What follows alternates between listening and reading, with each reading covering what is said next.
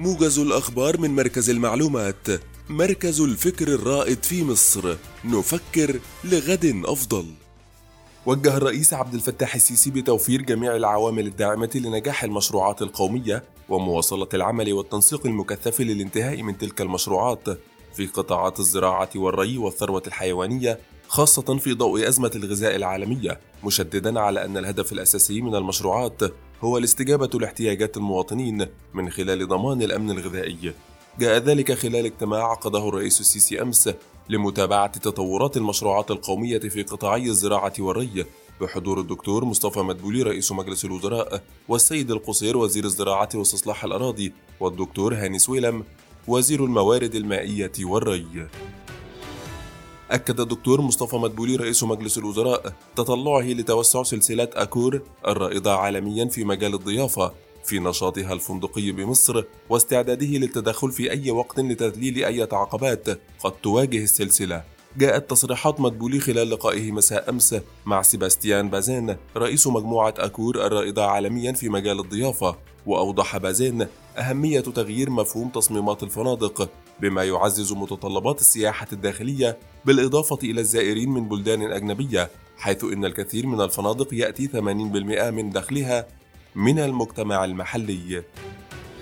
أعلنت وزارة الصحة أمس وصول 28 طفلا من الأطفال المبتسرين إلى معبر رفح البري، وتم نقلهم إلى المستشفيات المعدة لاستقبالهم بفرق طبية وتجهيزات على أعلى مستوى لتقديم الخدمات الطبية اللازمة لهم.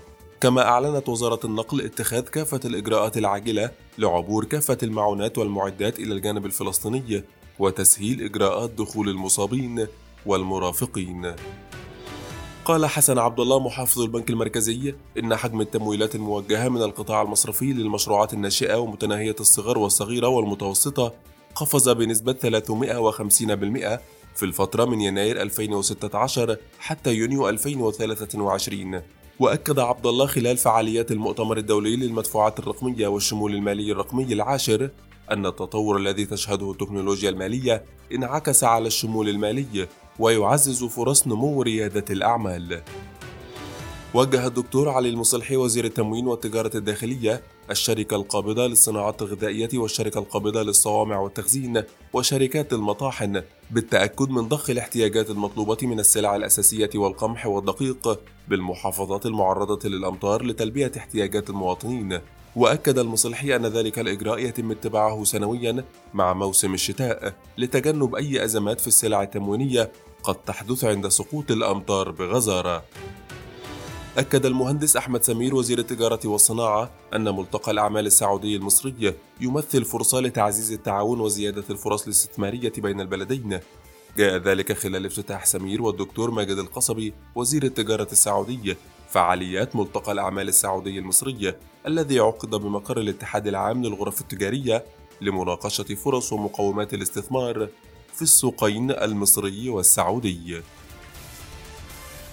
شكرا لاستماعكم. موجز الأخبار من مركز المعلومات. نفكر لغد أفضل.